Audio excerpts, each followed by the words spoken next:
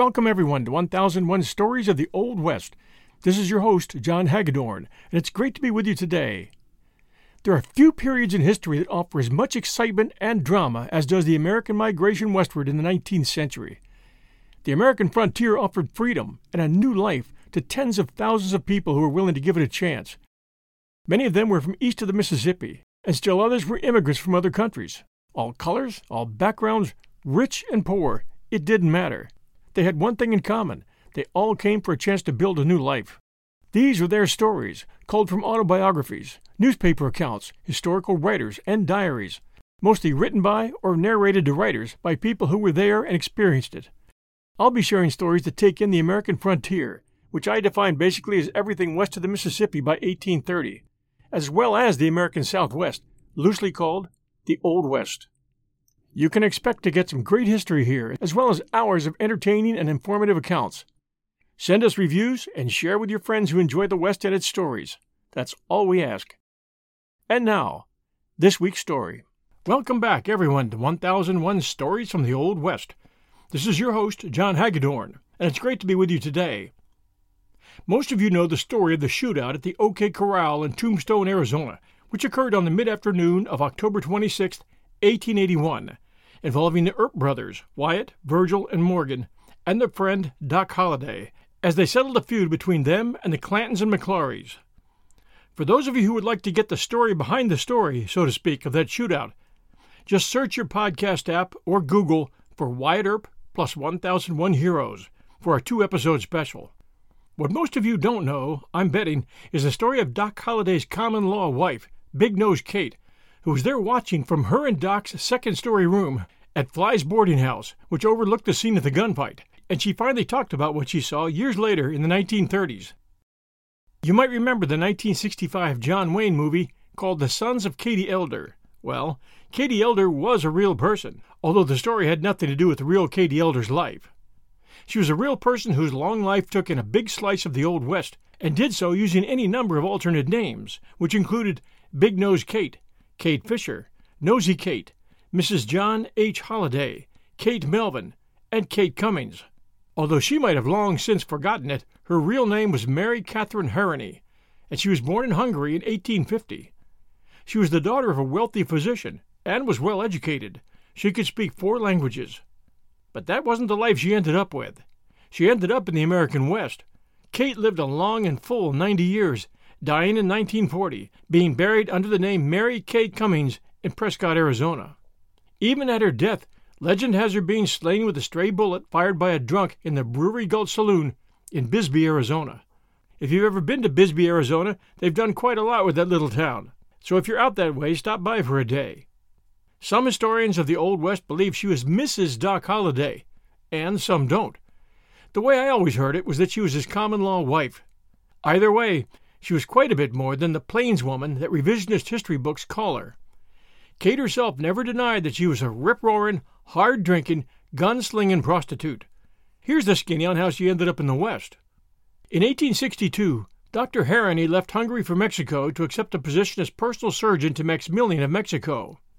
When Maximilian's government crumbled in 1865, Dr. Harrony took his family to Davenport, Iowa. Mama Harrony died in March, followed by Dr. Harrony in May of that same year, 1865. Both died of unknown causes, and 14-year-old Kate was placed in the foster home of Otto Smith. At the age of 17, Kate left Smith and stowed away on a steamboat to St. Louis, Missouri. Upon discovering his stowaway, Captain Fisher took pity on her and placed him under his protection. She took the captain's name, and under the name of Kate Fisher, entered a convent school in St. Louis, graduating in 1869. At one point, Kate claimed to have married a dentist named Silas Melvin and to have borne him a child, although no record survives of either the marriage or the birth. She said that both husband and baby died of fever. This might be the truth, or simply a young girl's fanciful imagination. No one knows for sure. By 1874, Kate had made her way to Dodge City, Kansas, calling herself Kate Elder. She worked as a prostitute in a brothel run by Nellie Bessie Earp, wife of James Earp, an older brother of the better-known Virgil, Wyatt, and Morgan, the Earp brothers. Some historians speculate that she had a relationship with Wyatt, but Kate wrote that she did not meet him until several years later. All of this has been dug up by historians through the years. Kate's recorded background appears to have begun in a Fort Griffin, Texas saloon in the fall of 1877, where she met gunslinger and dentist Doc Holliday. An affair between them ensued, and she helped Doc escape from the law after he knifed a man in a barroom brawl, killing him on the spot. Doc was pretty wild himself and took lots of chances. He preferred a shotgun, but was good with pistols and knives as well. Wyatt Earp told a colorful tale of how Kate got Doc out of trouble in Fort Griffin. Doc was dealing cards to a local bully by the name of Ed Bailey, who was accustomed to having his own way without question. Bailey was unimpressed with Doc's reputation, and in an attempt to irritate him, he kept picking up the discards and looking at them. Looking at the discards was strictly prohibited by the rules of Western poker, a violation that could force the player to forfeit the pot. Though Holliday warned Bailey twice, Bailey ignored him and picked up the discards again. This time, Doc raked in the pot without showing his hand or saying a word. Bailey immediately brought out his pistol from under the table, but before the man could pull the trigger, Doc's lethal knife slashed the man across the stomach. Bailey lay sprawled across the table, his blood and guts spilling over the floor. Knowing that his actions were in self-defense, Doc didn't run. However, he was still arrested and imprisoned in a local hotel room, there being no jail in the town. Bully or not, a vigilante group formed to seek revenge. Knowing that the mob would quickly overtake the local lawman, Big Nose Kate devised a plan to free Holliday from his confines. Setting a fire to an old shed, it began to burn rapidly, threatening to engulf the entire town. As everyone else was involved in fighting the fire, Kate, a pistol in each hand, confronted the officer guarding Holliday, disarmed him, and she and Doc escaped. Much later, in 1940, Kate herself explicitly denied that ever happened. Then again, by that time, she was nearly 90 years old, and her memory might have been somewhat faulty. Hiding out during the night, they headed to Dodge City, Kansas on stolen horses the next morning, registering at Deacon Cox's boarding house as Dr. and Mrs. J. H. Holliday. Doc so appreciated what Kate did for him that he was determined to make her happy and gave up gambling, hanging up his dentist's shingle once again. In return, Kate promised to give up the life of prostitution and stop hanging around the saloons. But neither resolution was to last for long. Kate and Doc spent the next few years together on the road. They went to Dodge City, Kansas, Deadwood, South Dakota, Las Vegas, New Mexico Territory, and Prescott, Arizona Territory. Their relationship was allegedly turbulent and sporadic. It is known that Kate rented a boarding house in Globe, Arizona Territory. In 1880, she also stayed for a time in the booming silver town of Tombstone, Arizona, where she prospered by running a bordello. An inveterate gambler, Doc Holliday, had a great run playing faro and poker in Tucson, joining Kate in Tombstone later that year. The two renewed their relationship, and things returned to the erratic romance they'd previously had. We'll return to the story of Big Nose Kate right after these sponsor messages. When you need mealtime inspiration, it's worth shopping Kroger, where you'll find over 30,000 mouth-watering choices that excite your inner foodie. And no matter what tasty choice you make, you'll enjoy our everyday low prices, plus extra ways to save, like digital coupons worth over $600 each week. You can also save up to $1 off per gallon at the pump with fuel points. More savings and more inspiring flavors make shopping Kroger worth it every time. Kroger, fresh for everyone. Fuel restrictions apply. And now, back to our story.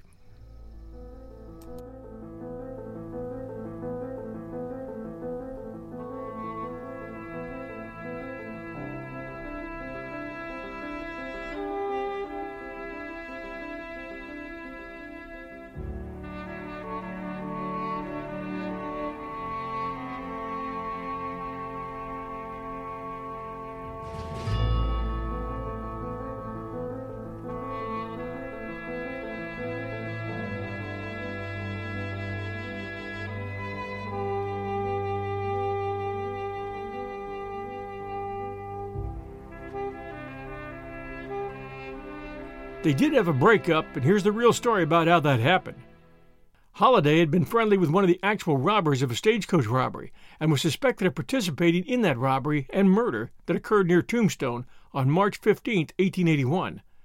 Holliday's enemies discovered that he and Kate had just had a fight. They got her drunk and persuaded her to swear that he'd been involved. Holiday was arrested based on her testimony. The next day, a sober Kate recanted her story, and Holiday was released from jail, but their relationship never fully recovered. Kate went back to live in Globe, and in 1887 she traveled to Glenwood Springs, Colorado to see Holiday before he died. He actually spent some sick time in a cabin owned by one of Kate's brothers near Glenwood Springs, but he ultimately went into town to die, and Kate went with him. Since Holiday is known to have been destitute by this time, it is probable that Kate helped support him in his final months. After Holiday's death, Kate married George Cummings, a blacksmith by trade, in Colorado. The marriage lasted about a year, and the couple split up. Kate found work in Cochise, Arizona for a while, before taking a job with John Howard as a housekeeper in Dos Cabezas, Arizona, where she worked until his death in 1930. Using the name Cummings, Kate, increasingly frail, applied to the Arizona Pioneers Home, a state establishment in Prescott for elderly and destitute Arizona residents from frontier days. She was finally accepted after a 6-month wait. Kate had never become a citizen of the United States. While there, the paparazzi of that day swooped down to find out about her life with Doc and their time in Tombstone. Kate wanted money to tell them, but they refused to pay. So, most of her story was never told. When she was 89, however, she wrote a letter revealing that she was with Doc in his room in Fly's boarding house next to the OK Corral, and that she actually witnessed the shootout. Many details were included in her writings that strongly suggest she was telling the truth, and that's been gone over pretty fully by a lot of historians. In Kate's story, on the day of the gunfight, a man entered Fly's boarding house with a bandaged head and a rifle. He was looking for Holiday, who was still in bed after a night of gambling, during which he'd had one argument with Ike Clanton that had been stopped by onlookers. The man was turned away by Mrs. Fly. He was probably Ike Clanton, although how Clanton's head had come to be bandaged at that time of the day is unknown. Clanton was known to have headaches, and perhaps he'd been treated for that even before Virgil Earp hit him over the head and removed his weapons a short time later. In any case, Clanton's actually entering Holiday's rooming house with a rifle would have given Holiday and the Earps all the reason they needed to believe that a gunfight between Holiday and the cowboys was inevitable. While Clanton was being disarmed, arrested, and taken before a judge, Kate claims that Holiday put on his clothes and went up to see the Earps. They had gathered at the corner of 5th Street and Allen, where they could keep an eye on the courtroom to the south, the OK Corral a block west, and the various cowboys who were believed to be coming and going from out of town. Eventually, the Earps and Holiday walked down Fremont Street to confront the cowboys in the vacant lot west of Fly's. Kate would have been able to see the fight just feet away from her window overlooking the vacant lot. In Kate's version of the gunfight, Holiday had a problem with his rifle after the shooting started. He threw it to the ground and drew his pistol. This report fits with what is known of the events, although what Holiday actually threw down would have been his double-barreled short shotgun, the gun he had emptied when killing Tom McClory. It is only from Kate that we know what happened after the fight. Doc Holiday went back to his room and examined a minor flesh wound on his hip, which he had gotten from a bullet fired by Frank McClory. He sat on the edge of the bed and wept from the shock of what had just happened. "That was awful," Kate claims he said. "Just awful." Kate stayed at the Arizona Pioneers Home until her death on November 2nd, 1940, 5 days before her 90th birthday. Kate was a larger-than-life character who lived to see stories of her own life and death in that alleged gunfight in Bisbee, told as a legend of the Old West. In real life, she died in bed, having survived a world that was hard on both women and horses. Kate once said of life, "Part is funny and part is sad, but such is life, any way you take it." We hope you enjoyed this story at 1001 Stories from the Old West. We also do appreciate reviews, especially from you Apple listeners, so if you have a chance, please do send us a review. And if you have any friends who are fans of Old West stories, please let them know about this show. We come out once every 2 weeks on Sunday nights, wherever good podcasts are found. We do have a recent review we'd like to share. 1001 Stories of the Old West. 5 stars. My favorite podcast. Love your matter-of-fact style. Keep 'em coming. That one from Guitar, Apple Podcast, US. Thank you so much. We appreciate reviews, and they help new listeners find us. Until 2 weeks from now at 6 p.m. on a Sunday night, everybody stay safe, and we'll be back soon.